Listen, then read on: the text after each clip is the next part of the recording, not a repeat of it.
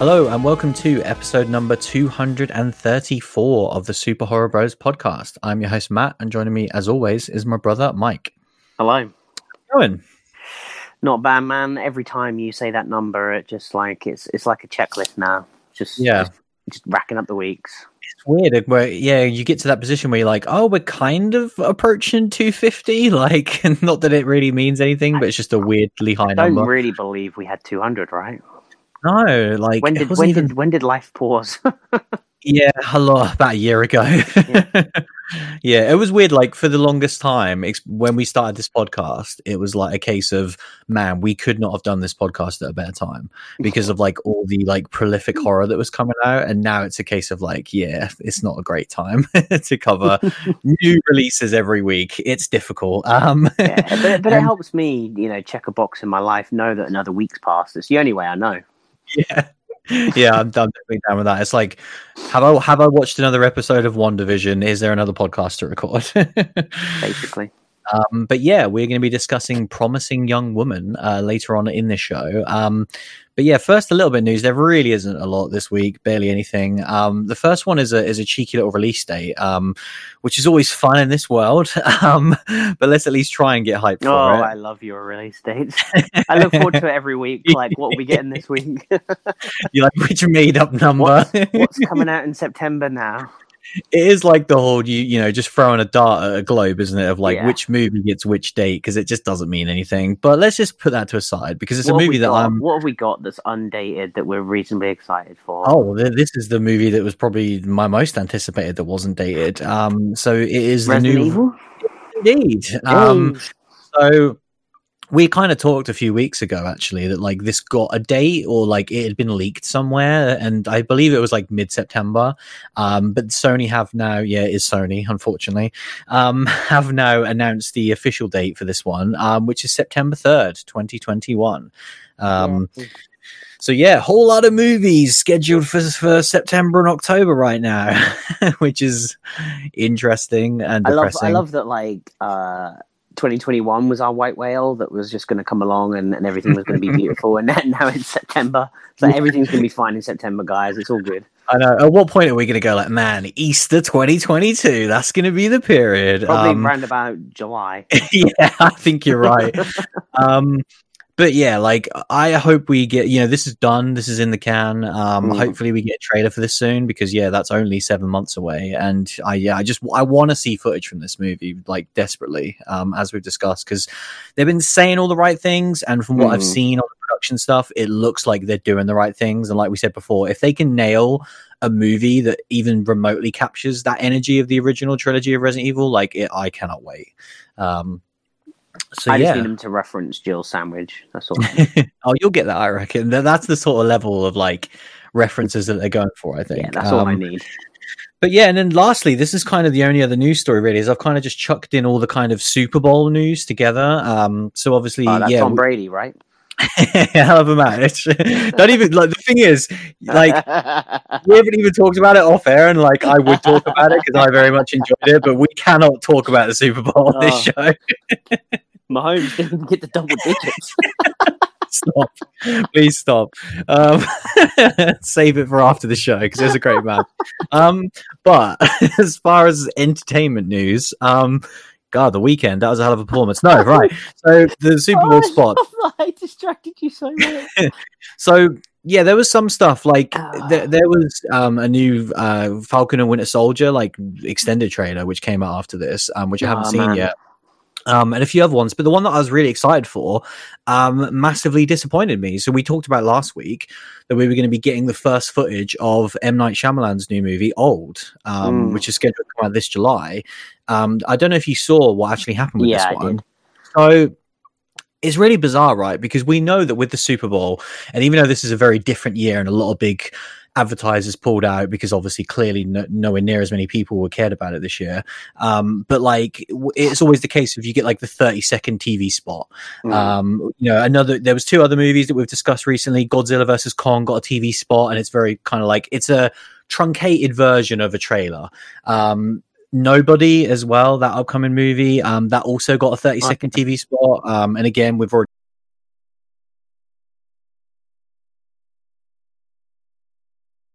got a normal trailer for that. But the thing about the scene of this movie, it was a 30-second TV spot, and haven't released anything else, and it is just a 30-second TV spot, and it is mental in terms of the rapid pace at which they're just throwing stuff at you. It hurt my brain looking at it.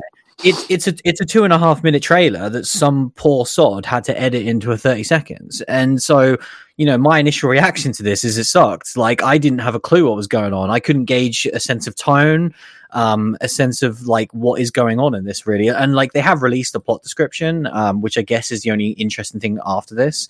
So just very quickly, and then we'll kind of gauge your thoughts on it. But yeah, it says, this summer, Shyamalan unveils a chilling, mysterious new thriller about a family on a tropical holiday who discover that the secluded beach where they are relaxing for a few hours is somehow causing them to age rapidly, reducing their entire lives into a single day. It's very Goosebumps / Twilight Zone. This very kooky setup to a story, which I think sounds really cool. But it's a shame that I have not got to see that properly yet. What was your take on this kind of TV spot? Well, I think for me, the trailer was just far too rapid, and there was far too much going on that I couldn't.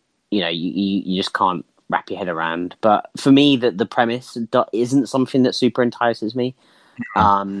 I'm in it for M. Night and obviously his previous track record, and I'm still in it because of that. But yeah, I was a little bit disappointed coming out of it, and this was the plot because it sounded like a very kooky Twilight Zone as opposed to something that I wanted a bit more from M. Night. Because I don't know, this whole kind of rapid aging thing. We've seen it in these kind of, like you say, Twilight show.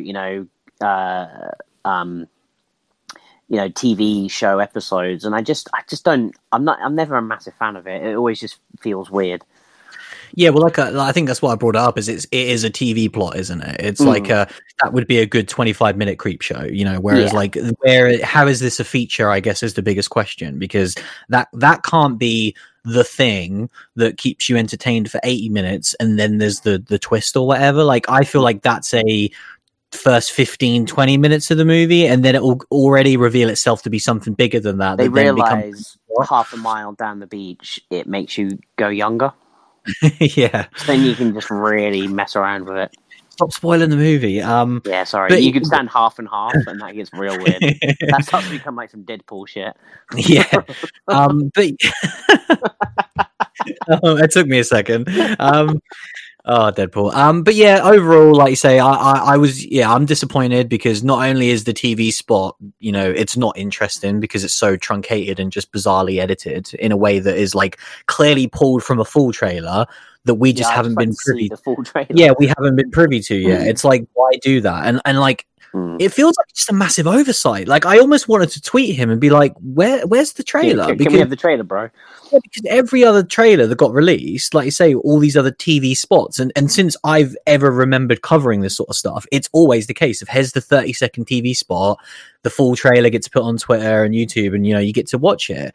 So like, I'm just baffled by this kind of release strategy. But then aside from that, it's not the most tantalizing kind of plot setup that M. Night's ever given us, but like I say, it's so basic right now, like I can't possibly judge. Like I say, I'm a huge M. Night fan, so this is still a movie that I'm very much looking forward to, but it's very much this was the first step, and this is the first time seeing it, and it sucks that I'm left with like a bad taste in my mouth. It's one of those things where, like, when Us was announced, and we were just like so hyped just because of Get Out, and then like that first trailer just like blew us away, the tone, the music, but also just the cast and the story and everything. Whereas this just nothing gripped me. I was looking at it and I was just like, okay, this is a movie, like whatever. Like nothing excited me to that level, and I kind of wanted more of, there are very few things get to the hype level of that Us first trailer, but do you know what I mean? Like that kind of hype, and then getting it and being in on everything that you were seeing. Candyman was the same. Yeah, I'm totally with you, and I just hope it was the misfire of this TV spot, because I agree with you of like trying to analyze it feels like a fool's errand, but like I'm thinking back to it now, and it it didn't grab me visually the way an M. Night movie normally does. Like say, if you took his name off that and this was just a 30-second spot, I wouldn't have been interested in it at all. Yeah, a whole host of horror movies that we see on a weekly basis, it would just be a case of like, oh, okay, it's a Goosebumps setup. Maybe it's cool, maybe it sucks. But yeah, it's a weird one for sure. But yeah, that's pretty much it for this week. Shall we talk about this week's film? Let's do it. Let's talk about Promising Young Woman.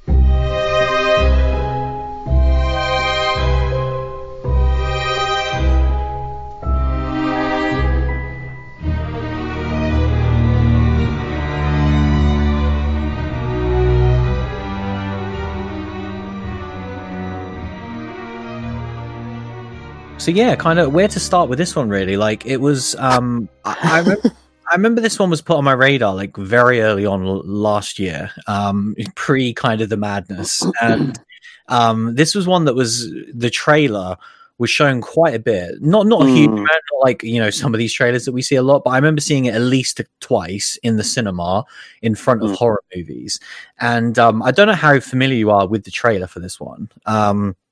I remember the trailer, which is something, right? Yeah, like I've rewatched it, having now seen the movie, because I had a lot of questions, and the trailer is so fantastic, and we'll kind of get into that more. But yeah, that was the reason why it was put on my radar, and then it was a bunch of different movies. Obviously, it just disappeared off the face of the earth, and then it's kind of slowly resurfaced in a very weird way. Like it seems to have basically been dump released pretty much for the purpose of the award circuit, because traditionally this is in sort of Jan and Feb, when if you want to start getting people talking about your movie, this is when you release it, even with the slight delay to like the Oscars and stuff this year, and we see that time and time again. Like the kind of traditional, even though it didn't surprise me, it's still disappointing to see stuff like Elizabeth Moss in Invisible Man. It's just like it didn't even happen. And I get that, it's the horror thing, but it's also the thing of like that movie's nearly a year old at this point. And so that's why they want to release it well over a year old by the time, the Oscars come around. Exactly. So that was the weird one for me of like, oh, this one was starting to get a bit of buzz for its acting. And then they kind of just shoved it out. And I was like, okay, that's weird. And then a lot of the times it wasn't, when this was first shown to me as a trailer, this was very much positioned as a horror movie. And the genre stuff is weird, which we'll just kind of get out of the way early on. But yeah, like Wikipedia describes it as a black comedy thriller. And I believe IMDb said something similar. I'll click on it now. Well, I know it said thriller. So crime, drama, and thriller. So they both say thriller, which 9 times out of 10 is a buzzword for horror. Like if you look at most, like I think Us has always been described as a thriller, even though it's a straight up horror movie, even though the goddamn director said multiple times it's a horror movie.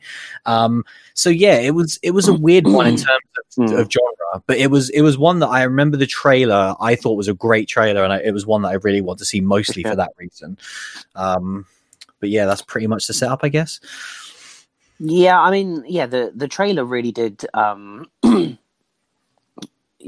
do a really good job of selling itself and showing kind of, what this movie kind of is aiming for, which is kind of this, our lead kind of character, Cassie, is kind of this very troubled, very traumatized from kind of past events. She's just turning 30.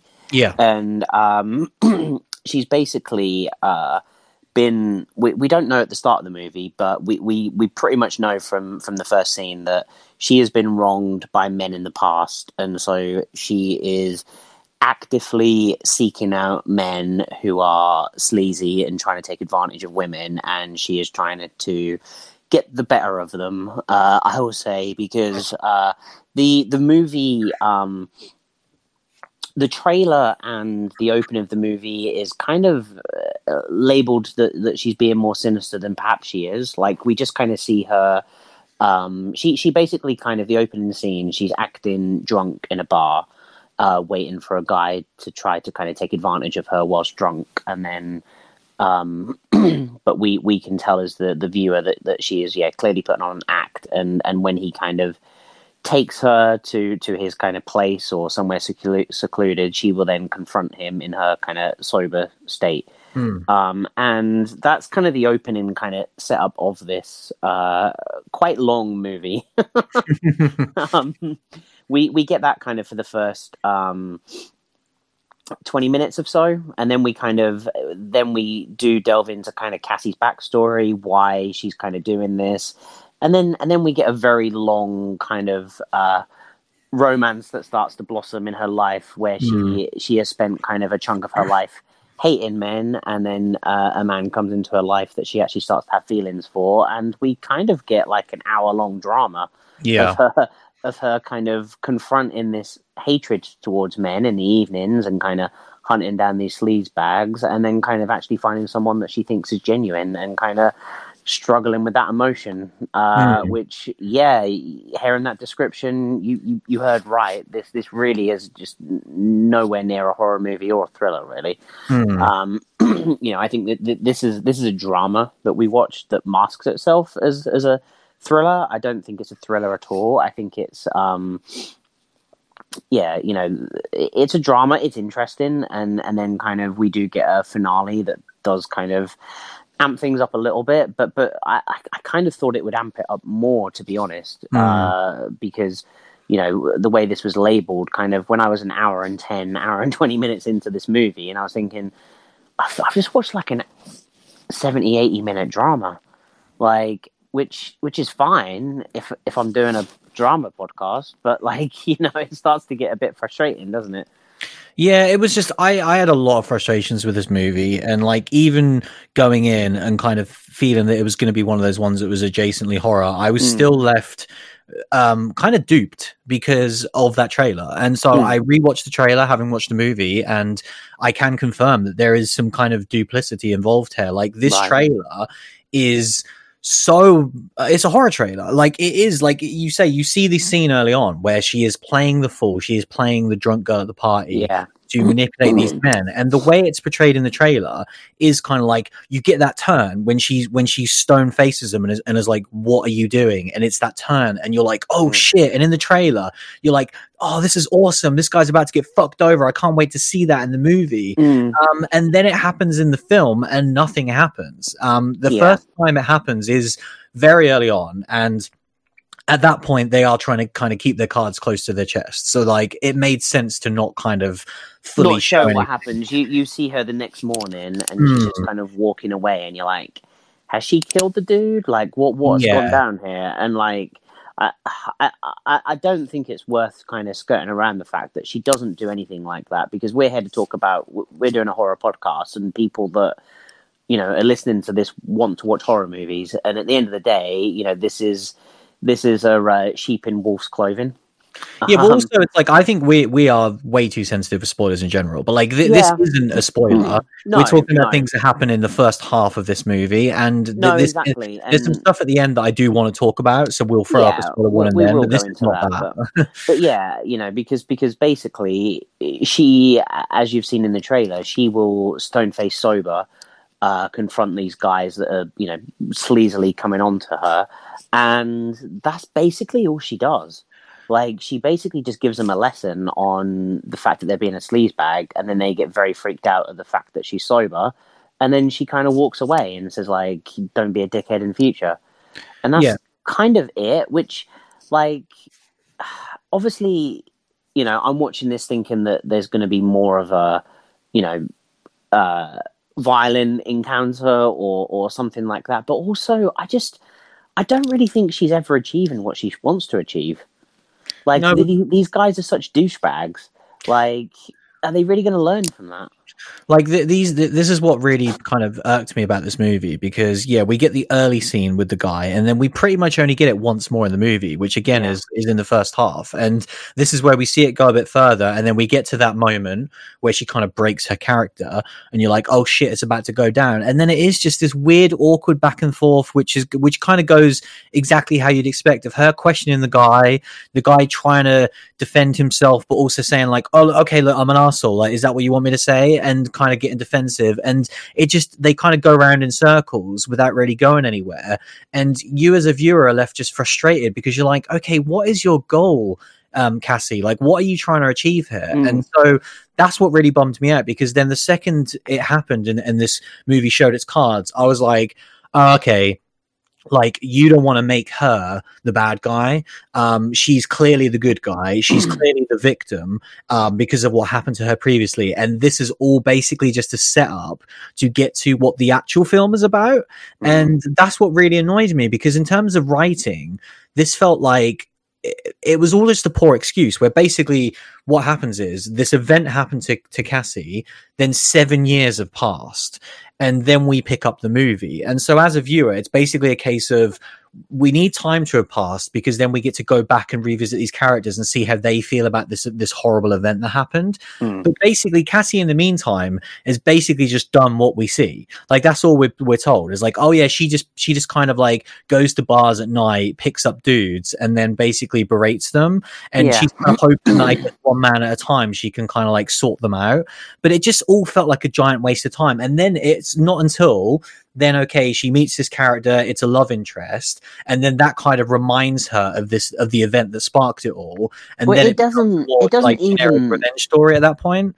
Yeah, but that doesn't even spark it. Like, she doesn't have an end game, and then she just gets conveniently handed this plot point of an end game for no reason whatsoever. Like, you know, it's the scene you're talking about. We'll the get phone scene. Yeah, I'm so unbelievably angry about that, but we're not even there yet. Like, the thing that triggered it was she meets a guy who she knew from med school. He mentions the name of a man who wronged her, and that's what starts it all. And so then it becomes a case of, oh, okay, I'm now about to seek revenge on not only this man, but basically 3 or 4 different people that enabled his crime, and that's what starts it all.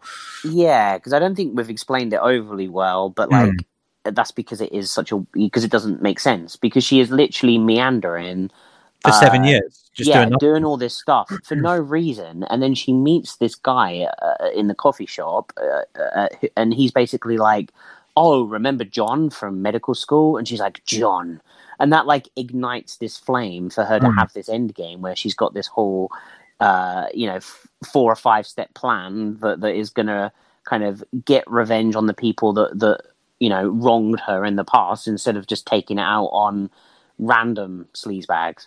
Yeah. And I'm like, well, why didn't you focus on the sleazebags that wronged you in the first place? Why did it take this moment to be the catalyst? Like, it was very confusing in that respect. But yeah, I just, it wasn't even that I needed her to like, I didn't need it to be last house on the left sort of kind of, revenge kind of, being super violent to these guys, but like we saw it in like Dr. Sleep. Like, Snakebite Andy was so much more, interesting and fun. Like, those scenes where she was kind of, the one scene in the cinema that we got was just like way more rewarding than any of the kind of final scenes with the guys in this. And I think as well, like, this movie does a good job of having like a really recognizable cast. The cast is so bizarre. There's so many different like familiar faces that pop up for like 1 or 2 scenes. It's just like so many dudes that have been in like, those teen kind of movies, like literally the scene you're talking about where we get her first confront a dude and we see it. It's goddamn Frogel from Superbad.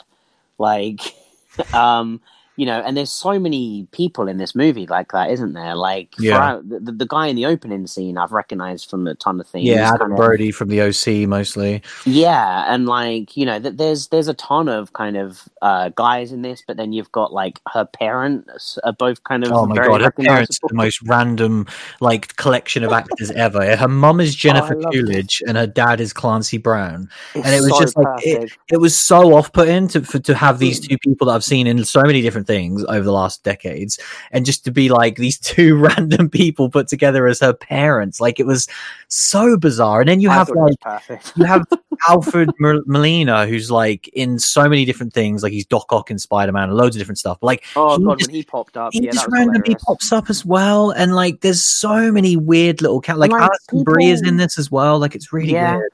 people like him as well. They're like proper class actors. Yeah, like not to say that they shouldn't be appearing in this movie, but it was just weird because they just got these weird little bit parts. Like I don't know how they had this kind of ensemble cast for this movie. This movie feels a lot bigger because of it. I didn't like the cast personally because this to me was like a really weird, like chuck them all together of almost like what are the biggest names you can get who are good actors in their own right, but they don't fit any of the roles they're really playing. Except there weren't many that fit. The two sleazeball guys, I think, were good in terms of like their characters. But like, her parents made no sense to me. Having like Alfred as this random character, and then kind of like Alison Brie popping up, it was just bizarre. She was very weird. Like I thought the lead actress was good. Like I liked her throughout it. It's a weird one. Like as we start to unpick it, because this this movie made me like super frustrated and angry. But I also kind of like when it was chugging along, I was like, if this was just something that I'd randomly. I don't know why I would have put it on if I didn't think I was going to be watching like a movie for the horror podcast. But like if I just chucked this on and it was like a drama that I'd watched for like an hour, like if it was a TV show or something, like was it engaging? I was like, well, it kind of is. Like I kind of don't mind her, and like it's chugging along, and then like the guy doctor comes along and he's charming, and I'm like, okay, they got a thing. This is fun. I'm like, this is a fun little drama I'm watching. Do you know what I mean? But then like as we start to get kind of beyond that fun drama bit and we get into the final acts, it does revert back to her end game and her revenge story and everything else. And it starts to become super predictable again, where you're like, I don't even want to go into it, but it's so predictable, like what's going to happen. I think like I messaged you, didn't I, in the midst of watching this, where we were in the drama, and I'm like, well, I'm just waiting for this moment to happen, and it was the exact moment that I thought was going to happen, and it's like, it's just, I feel like movies like this do become so predictable. It does have some twists and turns in the end that I wasn't expecting, but the actual kind of like main through point of this movie is, the opening scene of the movie is a load of blokes dancing, and we're just focusing on like their crotches dancing, and it's basically saying like these guys are sleazebags, and that's kind of like the through plot of this whole movie, really, that pretty much every guy you meet is going to be a sleazebag. It's just kind of when they show their hand. Yeah, there's a lot to get into here because I was so frustrated to pull it back again, like because there's so many things I want to cover here, like the fact that we just get so trolled on what this movie actually was supposed to be about. Like the trailer shows you a woman scorn. It's a woman trying to get revenge, and it's showing her going after these men. And this isn't what the movie is. You get these two scenes, they don't go anywhere. And then we kind of, you touched upon it earlier, but this movie hits a massive brick wall where it just becomes about this romance. And it was like, I'm trying to think now, like, what were they going for? Like, I don't know if they're trying to make it more tragic with Casey about what happens in the ending and kind of giving you this glimpse of maybe like a happy life that she might have had. But like in the moment when I was watching it, I was like, you're just wasting my time, because I know Cassie has this goal. I know she's trying to kind of like get her own revenge in this own weird way. But you're also portraying this like other story. It's almost like an alternate version of her where her friend didn't get scorned. And so she grew up and she met this charming doctor and they got married and they lived happily ever after. And it was just, to me, that part of the movie was really... She basically pauses her revenge story because she's like, oh, screw it. Like, that was ruining my life. I'm going to just, make this love interest work. And it was like, well, clearly that's not the movie we're going to see. No, clearly that's not going to happen. The most silly spoiler alert ever. There is, she's not going to have just a super happy ending. She's got this revenge story that we have to revisit, and we have to see the end of it because that's the story. I think as well, like this whole the revenge genre is one that, as the last sort of 5 years have proven, I think I hate this genre because Yeah. what people are doing with it now is they're trying so hard to subvert expectations at every line. And Revenge, the movie Revenge that we covered, is actually one of the only ones I've watched in decades that I actually enjoyed because it just told a good revenge story. Whereas I think we've seen so many movies now that try and subvert it and be like, well, no, it's not just gonna be a case of here's this fucked up scene at the start and here's this character is acting revenge. And listen, I get that. Like, I don't want to see that, to be honest, anymore. No, so it's rough. But also, like, you need to do something more interesting with it other than just because, as I keep saying, like, they want to keep her the good guy. So you get these two scenes with these guys. She basically gives them a stern telling off, and that's it. And like me as a viewer, I'm just like, no, fuck those guys. Like, if you're gonna go after them, go after them. Like, I was expecting more darker stuff of like she's gonna drug them and scratch them or cut bits off of them. Do you know what I mean? Like, there was gonna be something there. I would have liked it if, like, literally like Snakebite Andy, where she literally just marks them. Yeah. So, like, you know, they're always going to have this mark on them or whatever. Because I think that's such like a. Because I think like I found that perfect in Doctor Sleep because I think like me too. What these horrible sleazy men do is they take away women's identity and they make them feel tainted. And so that's what Snakebite Andy was literally physically doing to these guys. She was tainting them so that everyone could see the sleazebag they were if they knew what that mark meant. And I think like if that had been what this story did, but like her just giving him a stern telling off, that guy is going back into the nightclub the next night. He's going the same night. He's heading back out there and was like, well, that was a swing and a miss. Yeah, like, but I'm so glad you. Sometimes I'm so glad you brought up Snakebite Andy because I thought about that as well when I was watching this movie, and I was like, oh, okay, like that was a throwaway character, you could say, a very short part of a book that had a lot going on, and that character was so well-rounded, more well written than anything in this movie, you know. And that I guess that goes without saying. Of course, it's Stephen King, but like that plot line, that revenge story, that scorned woman after revenge just made so much more sense and was so much more entertaining as a movie. And so that's where I get irked, is that the kind of two guy characters get away scot-free. But then even when they transition into, okay, now I'm personally going after these, I guess 4 people, I think it was, that scorned me 7 years ago, that's when the movie really started to fall apart, because we get the first one is the one with Alison Brie, I believe. Which was like interesting what happened, and you kind of thought, and that's probably the only part where she almost crosses the line of like becoming a bit of a bad guy and what she does, even though it's not what you think she does. It's still pretty fucked up. But then the rest of the movie, it's so tame. Like the way she gets back the dean of the school is so tame. Whereas like she just tells her story basically. Like you know, I again, I'm not too worried about spoilers because it's still early on, but I'm not just going to flat out say it. But yeah, she kind of just tells her lies and makes her think one thing for about 2 minutes, and then is like, no, that's not true, you're fine. And so like that'd be really upsetting if that happened to you, wouldn't it? And I've just made you think that for 2 minutes. Well, I've had this for 7 years. Exactly. I know, that's what this movie is, isn't it, in a nutshell? It's kind of like this cheap revenge without fully committing to it. And I think it all stems down to my same point, is that they didn't want to make Cassie the bad guy. They wanted to keep her the victim, and they wanted to keep you on side with her. Whereas I think had this been, again, not to get into the genre stuff, but if you go into horror, and I think that's the great thing about it, is the audiences, I guess, are more welcoming of the sinister side. And so you can keep her the good guy and you can keep her the victim, but also let her cross that line a bit more. Because I felt like she was such a cool character that was really well acted, but every time she even got close to where I wanted her to go, the movie forced her to take a step back and be like, no, you have to stay in your line, because what, you're going to lose your job in your coffee shop? Like, you're going to lose all these great opportunities in your life? Like, let her just go for it.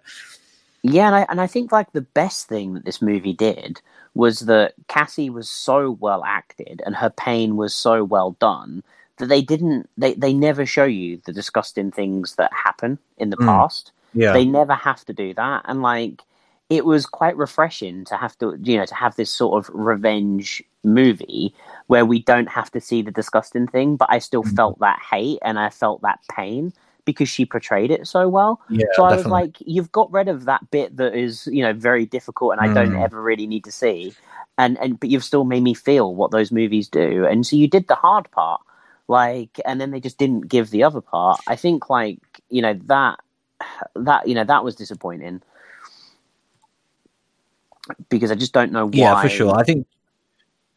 Do you want to go into like ending stuff? Yeah, I mean, the only other thing I would say before we go into that is that this movie does have a really good soundtrack. Yeah, it does. I really enjoyed it. Like towards the final act, when we know she's kind of heading towards her end game, there's a sick kind of like violin version of Britney Spears' "Poison," which I very much appreciated. Toxic. Toxic. Sorry. Toxic, yeah, that's from the trailer as well. Like, and that was in the film. And like the song that's playing like as the final credits go was awesome. And like there was just 3 or 4 like really good kind of variant versions of these well-known songs, and I really thought it had a really good soundtrack.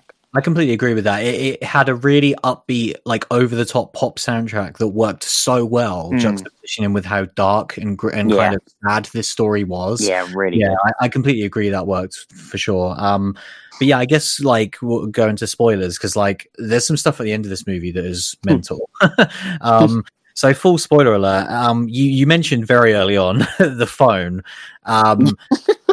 I had to pause the movie at this point because I was so angry. Yeah, I did too. Because I could not believe that they done it. So like we're in full spoilers, but yeah, like Alison Brie's character pops up, and I found that to be interesting. But again, it's another cop out this movie does, where basically you think that Cassie has essentially sent this guy to rape her.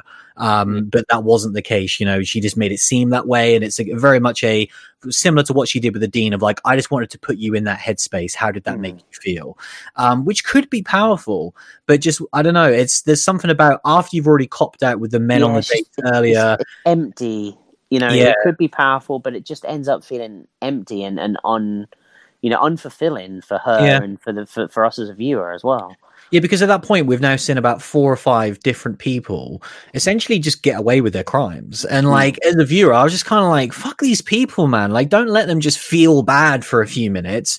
Because, yeah, especially these guys where they're like saying all these things. It's like, well, they're not even just saying things. Like, she lets them like get quite far with their filthy activities with her until she snaps out of her drunk state. And then she's like, well, you're a scumbag, aren't you? I'm like, just like, why have you let it go that far? I know, it was so frustrating, but to get back to the kind of the Alison Brie thing, then she just she presents the most convenient plot device I think I've ever seen in a movie. Like, I could not believe that they done it, where she just goes, what's the term where it's like literally the writer just has a writer's block and they're like, right, I need to go from like Mars to Earth. And so how do I do this? And like, it's just like this is just most convenient plot device ever. It's got like a proper term, but I can't think of it right now. Yeah, there's something like MacGuffin. I don't think it's that, but there's something like that in it. But yeah, like it's. Yeah. I could not believe it because to me it completely devalued everything we'd seen up until that point. And I was like, wow. So yeah, she presents like a phone recording of like the rape of her friend 7 years ago. But it's fantastic because the way she even explains it, she's like, I know it's weird that I've got a phone from 7 years ago, but hear me out. I keep every phone I ever have because pictures. Yeah. And then she's like, but the pictures are so important to me, but you can keep this phone. So brilliant.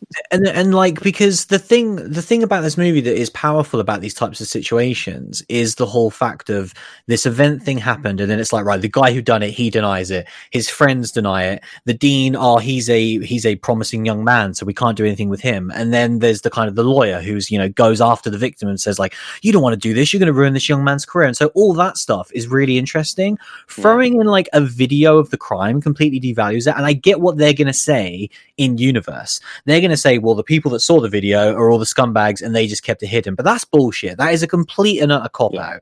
Because you've just created like the perfect thing, like of that would have been the one thing, the one savior in life for a victim would be that much of stone cold evidence that would prove the crime. And it's just, it's ridiculous that was hidden for so long. And then once you're presented with that phone, about half an hour probably towards the end because this movie's really long, it kind of exactly where the movie's going. And I think before you even go into that, like you say, that is the unequivocal evidence, because I think like with these things and like the way that this movie plays it, you've got the guys that are saying she's drunk, she knew what she was doing, and then you've got like all the grey area, Cassie, the grey, which is like Cassie then saying, you ruined her, she was a shell of herself after this moment that happened. And like, even like the dean, who that was like, we couldn't say it was anything other than just a party that got out of hand. Like there, no one can tell that story.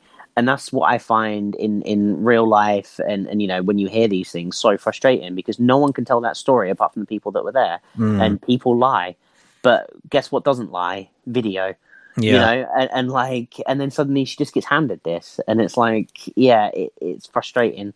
Yeah, and them trying to, like I say, just to clarify again, because if people are trying to defend it, when they say like, oh, well, it's in the hands of all the scumbag people, like that's not good enough. Like that is just not well written. You have presented this like over the top thing. But yeah, like the second you get introduced to the phone, that okay, well the phone's obviously going to be used, so then like that just becomes ineffective. And then going into the actual final moments, like I was really hyped going into the final bit because I was just going to say before they get to that as well, the fact that this video that shows the other guy, the kind of, what was his name? Oh, well, the nice guy.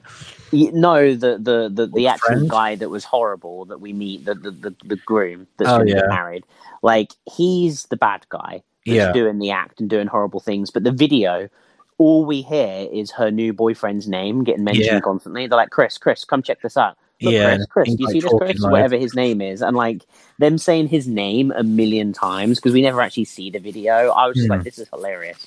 Like, this guy just kind of walked in and they were like, look at this. And like, obviously he's done wrong, but like the way that he is just prevalent in this video to make her angry just made me laugh so much. It is comedy. It's a complete and utter misfire in a movie that does the tone really well, even though we have a lot of different problems. And for me personally, my biggest problem is not letting Cassie go off the reins. But like, this just ruins everything. But yeah, going into the final, I was like, okay, at least she's kind of, got her own revenge in some ways on these other characters. Like, we haven't even talked about the lawyer scene, which is really fucking bizarre, where he's basically wants forgiveness immediately and kind of knows what he's done wrong. And like, that scene to me was just a really weird scene as well, because we've kind of seen that with the other guys early on. And but she just like believed him. And it was like, I get maybe he does have this kind of like awful guilt, and they're supposed to show, I guess, another angle of it, of like someone who was an enabler at the time who is showing guilt and remorse. But like, also, what was she going to do? Well, I was going to say, there was like a guy there, and he was presumably either going to beat him up or kill him, like, or just have a stern talking to. Because that's the thing, like, she was going to go hard on this guy. Apparently, it looks like she just to like hide an assassin. Well, and that's like everything in this movie, though. Every hint of like, oh, she's about to lose it, they just don't. So yeah, then when she finally gets kind of the confrontation with the big bad guy, like this scene, I was like, where is this going to go? And I was excited because I really wanted her to just lose it for the first time and really do something graphic. And for some unknown reason, I really thought it was going to involve like some cutting off body parts, shall we say. Yeah, I thought it was going to happen. Especially when he was like handcuffed to the bed and that. But then I got a bit worried because I was like, well, actually, the way this movie would cop it out is he'll finally admit what he done and then she's just recorded it and then that'll just be the end of it. So I'm glad they didn't go that route. I thought his wife to be was just going to be like hidden in the room somewhere. Yeah, but like when they actually went there and that scene got really tense, and then once it flips and he's the one in control, like, my God, that scene was so powerful. And I fucking love this scene. It was incredible. It took me off guard completely. It lasted so long as well. I just did not see this coming. No, I was waiting. You're waiting because like obviously we know that like her boyfriend character. She confronts him and tells him what she's going to do.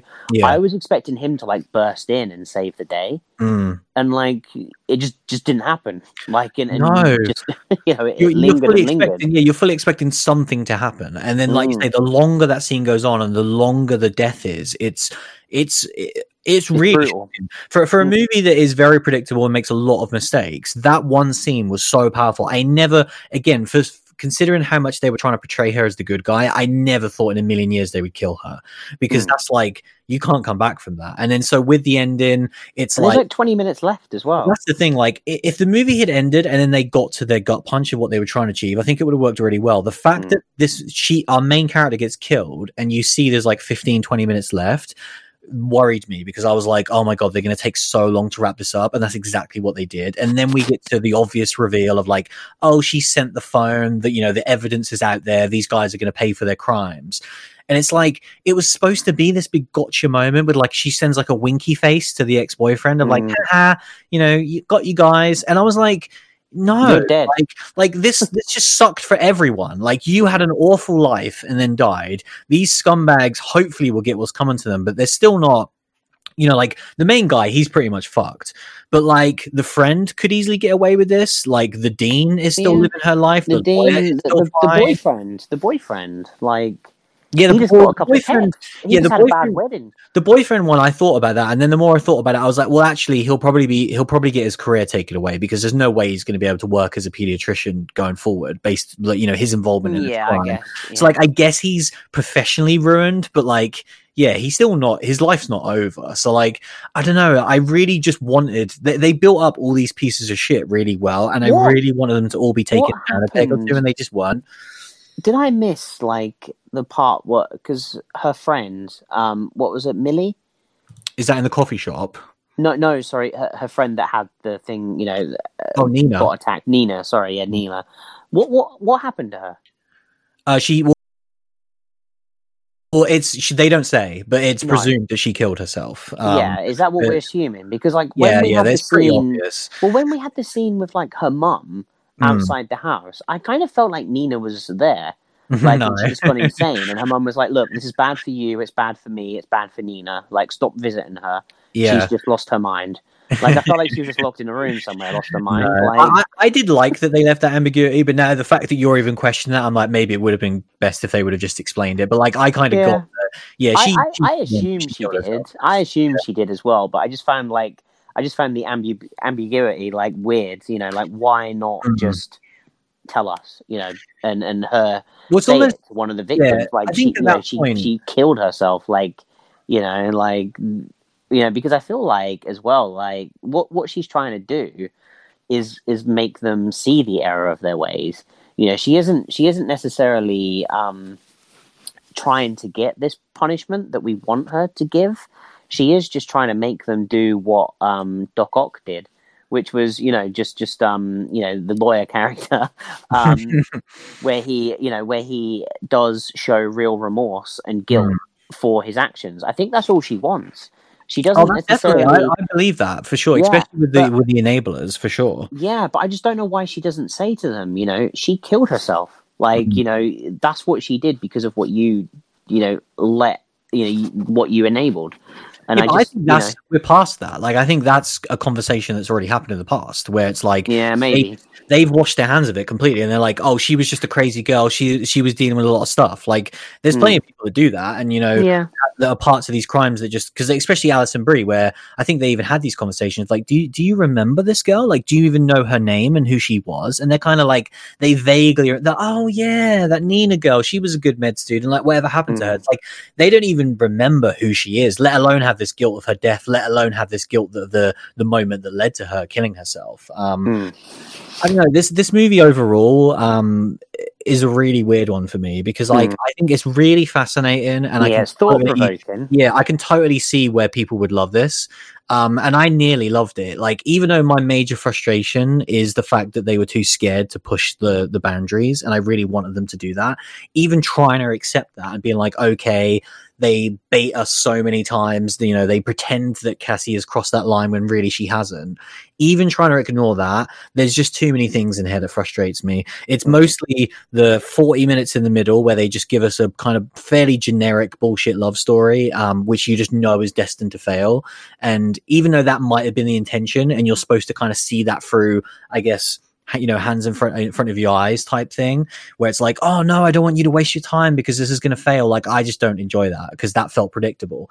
And whereas the ending of her dying was unpredictable, and that's the moments in the movie that I really enjoyed. And then the phone thing is completely unforgivable. Like, I'll remember this for a very long time, how I felt when Alison Brie presented that phone, because I was just like, get the fuck out of here. Like, I felt belittled as a film viewer in that moment, being like, this is the thing you're going to present at this time? Really?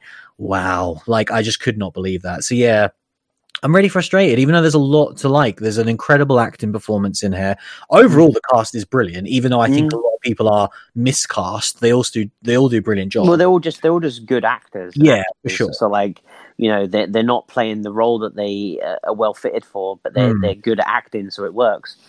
Definitely. And I can totally see Carrie getting the kind of award buzz because it's an exceptional performance. She's really like just interesting to watch.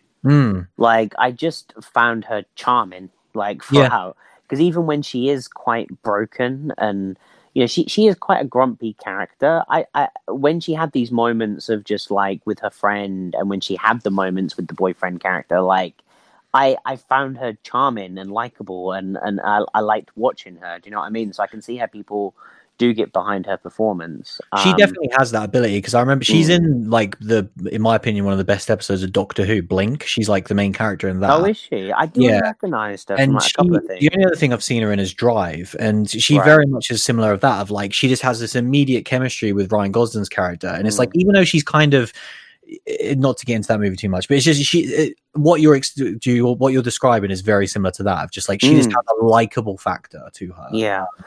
She really, this character, she really does. I think for me, like, reviewing this for a horror podcast and also reviewing this movie and then breaking it down means that ultimately it's not a win. Like, I wouldn't be recommending this 100% as a horror movie. First and foremost, but also just, the things it did frustrate me.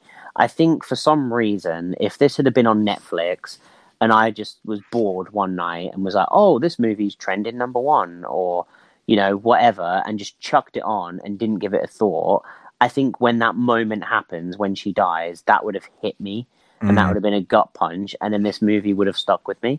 And I think, like, that would have been something.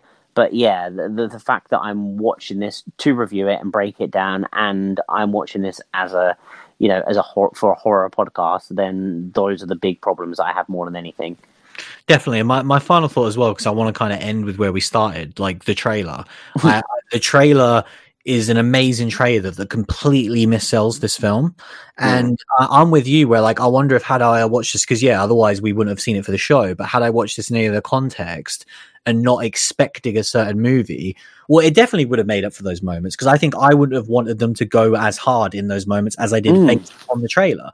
Because the trailer, it leaves you up to your imagination, but it's like, it shows you all of the most sinister moments. Like, it shows you a lot of the finale and her look in the final moments, and then it shows these scenes of her kind of duping these men and then revealing her true form, and you're expecting there to be something in those moments. Well, like, just very briefly, those scenes do get awkward. Because they do. The second one did. Because she's acting drunk, and then she has this moment where she snaps and she becomes stone sober, and it's very freaky. And like, the guy is like, holy shit, and like gets really scared and really freaked out. And then she kind of like goes at them long enough that they kind of snap out of it, and they're like, get the fuck out.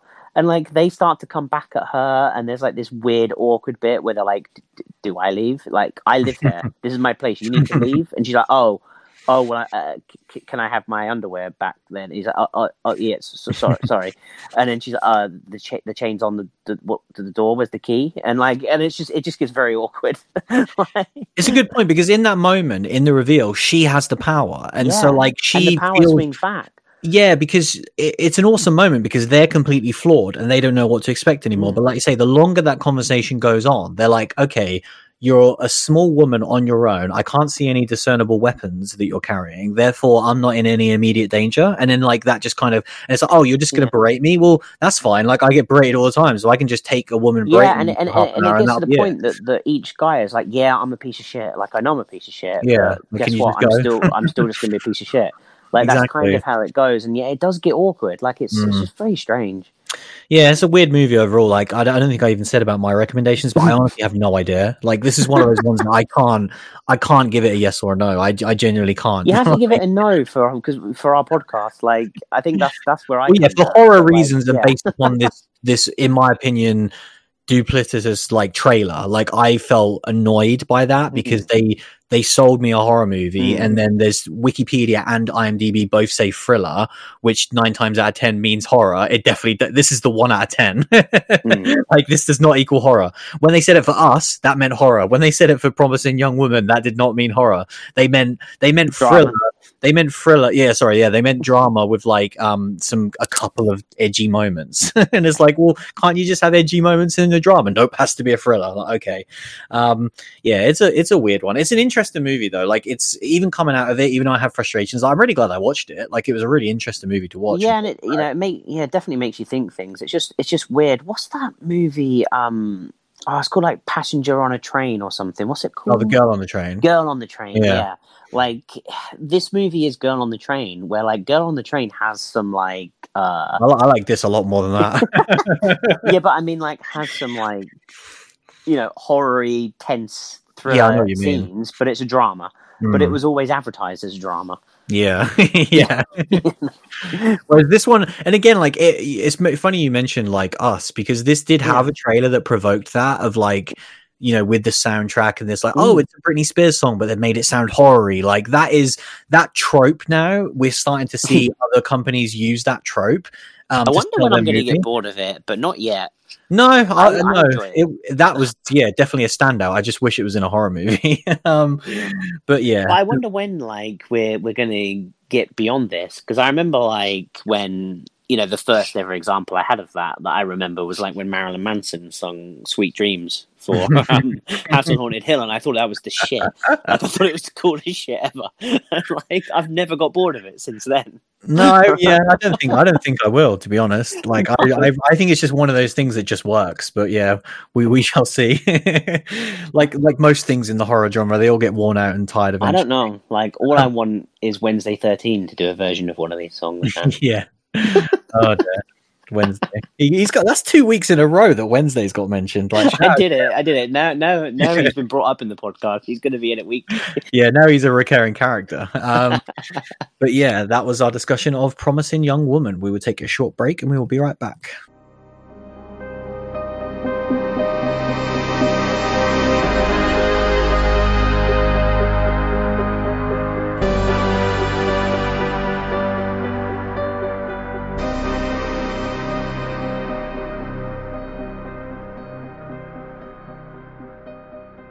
We did have an email actually this week. I just wanted to bring up, if you ever want to get in touch with us, you can hit us up on Twitter at SHBpod, or if you want to send us a longer email, it's superhorrorbrospodcast@gmail.com. We did have some from Sean from the States talking about some recent Blu-ray releases. I think the main one he was talking about was I Know What You Did Last Summer, that box set. And not to go into everything he said, but basically he was a huge fan of it. And it sounds like we kind of undersold it on the podcast, because there is some extra kind of material that wasn't available, as well as kind of all 3 movies on Blu-ray.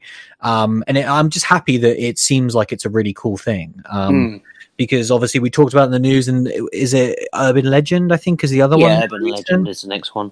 Yeah, and it's like just, it's difficult to gauge it from just like an Amazon listing. But I think hearing someone who's actually got it in hand and has watched these and is pretty happy with it, like it sounds really cool. It was a lot of commentaries more than anything, wasn't it? Yeah, a lot of different commentaries. But these 2 franchises I enjoyed a long time ago, but they aren't my favorite, so they aren't going to be something that I'm going to be rushing out to buy, even if these were like, if these were Arrow releases, I still wouldn't buy them.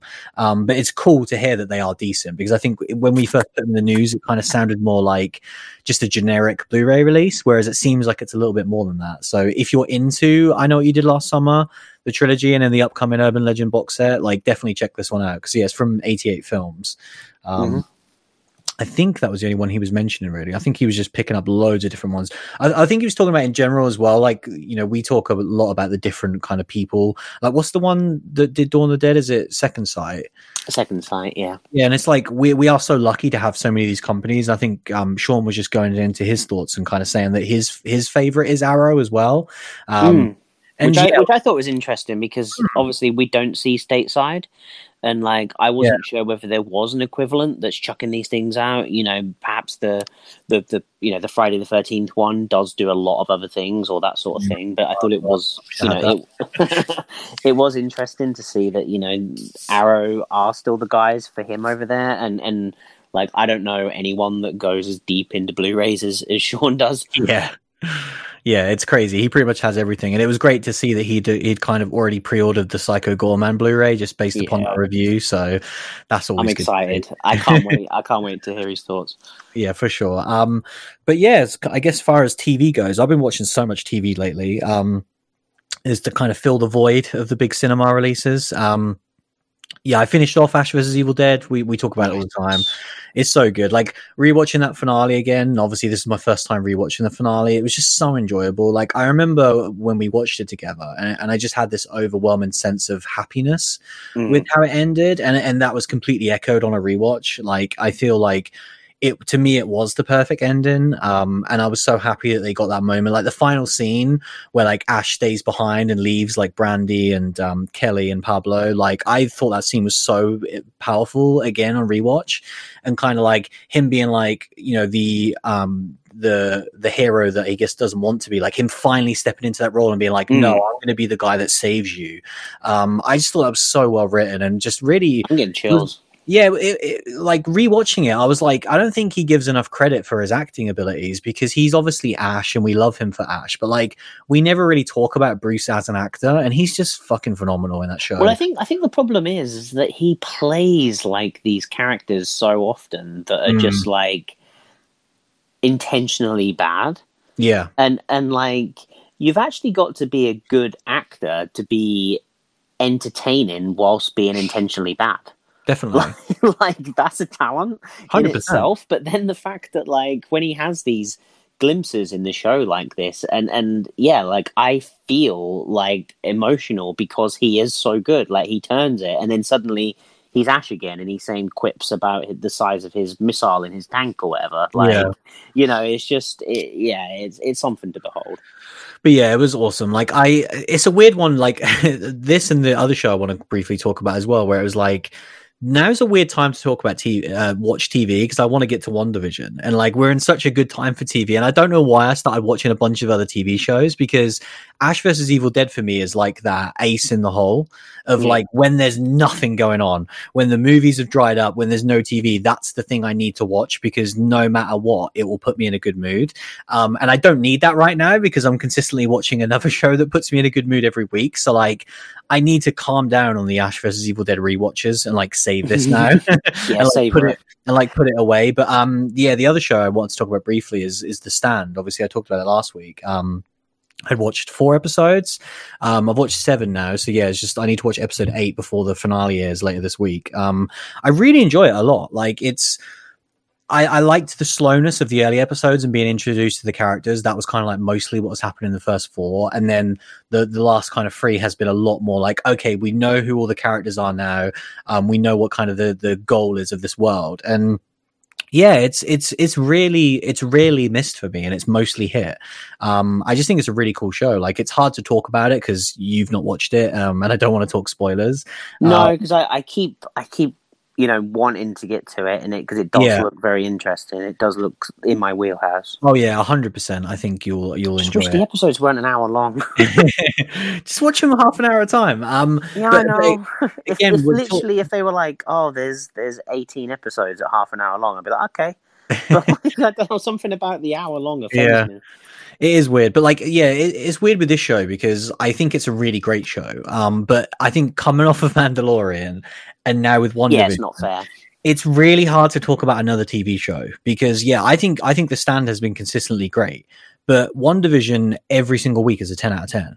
Like I honestly think like maybe episode 1 was a 9, and then since then every single week it has been 10 out of 10 TV, and Mandalorian was that for the entire season. And this run that Disney Plus have been on now with these two shows is almost unlike anything I've ever seen in television before. Well, especially because they're just two completely different things.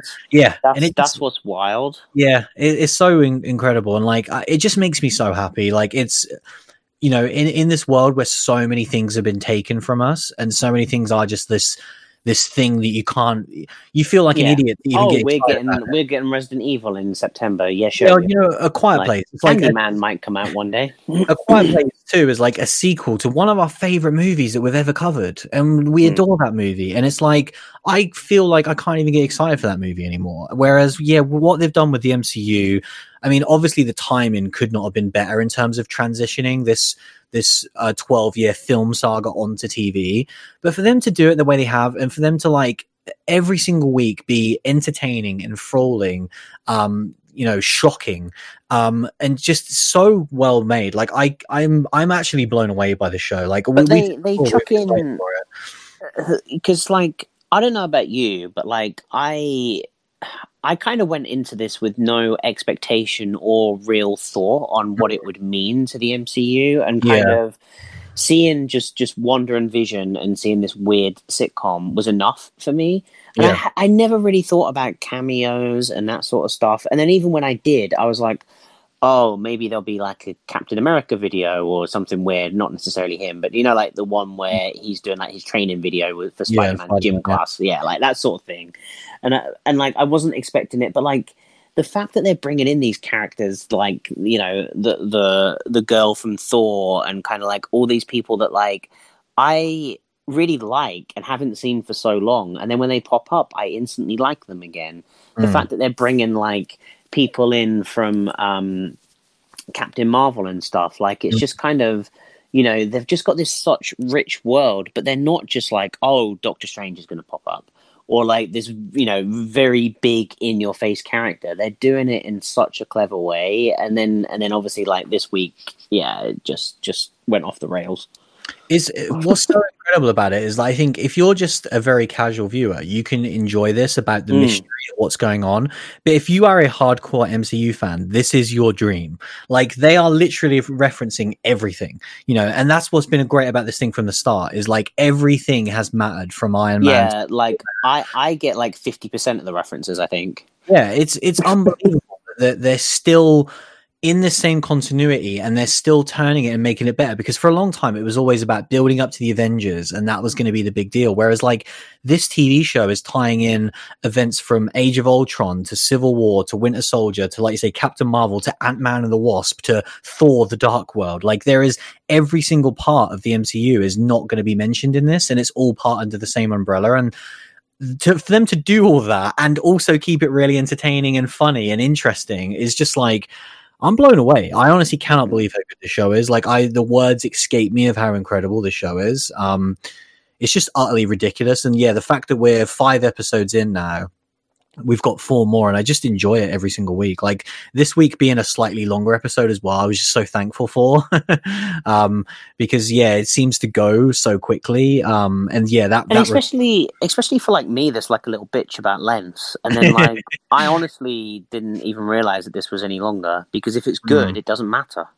Oh no, like, I was just thankful. I always look at it because I'm like, I want it to be longer, but this show is like on another level. They nailed this on a level that I think no one ever saw coming, and I'm so happy for them, because of course the MCU has had all these successes, but like the fact that there was still this certain audience that was saying things like, oh, they just do the same thing, rah rah rah, even though those criticisms are complete bullshit anyway. Like no one has ever done what this TV show is doing. Like no one, you know, to create something so unique and interesting, let alone like we're not even talking about the fact that they're homaging like a different decade of sitcom television every single week. Yeah, but it's also the fact that they have this 15-year story behind it. You know, how many TV shows start with 15 years worth of movies behind it?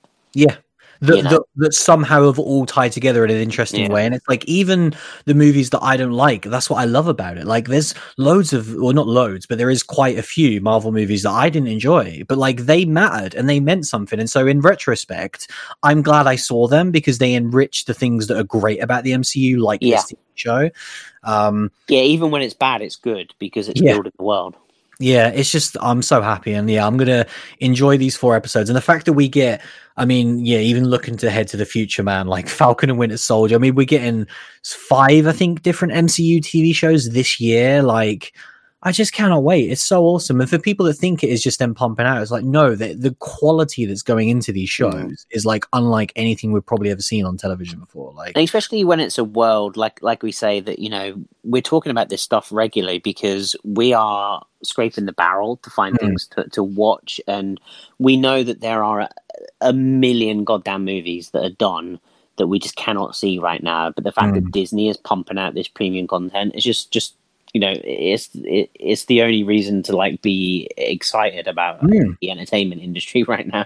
100%. We said it with Mandalorian, didn't we? Of like, that saved us. Of like, it came out at a time when we were desperate for new, awesome stuff. Yeah.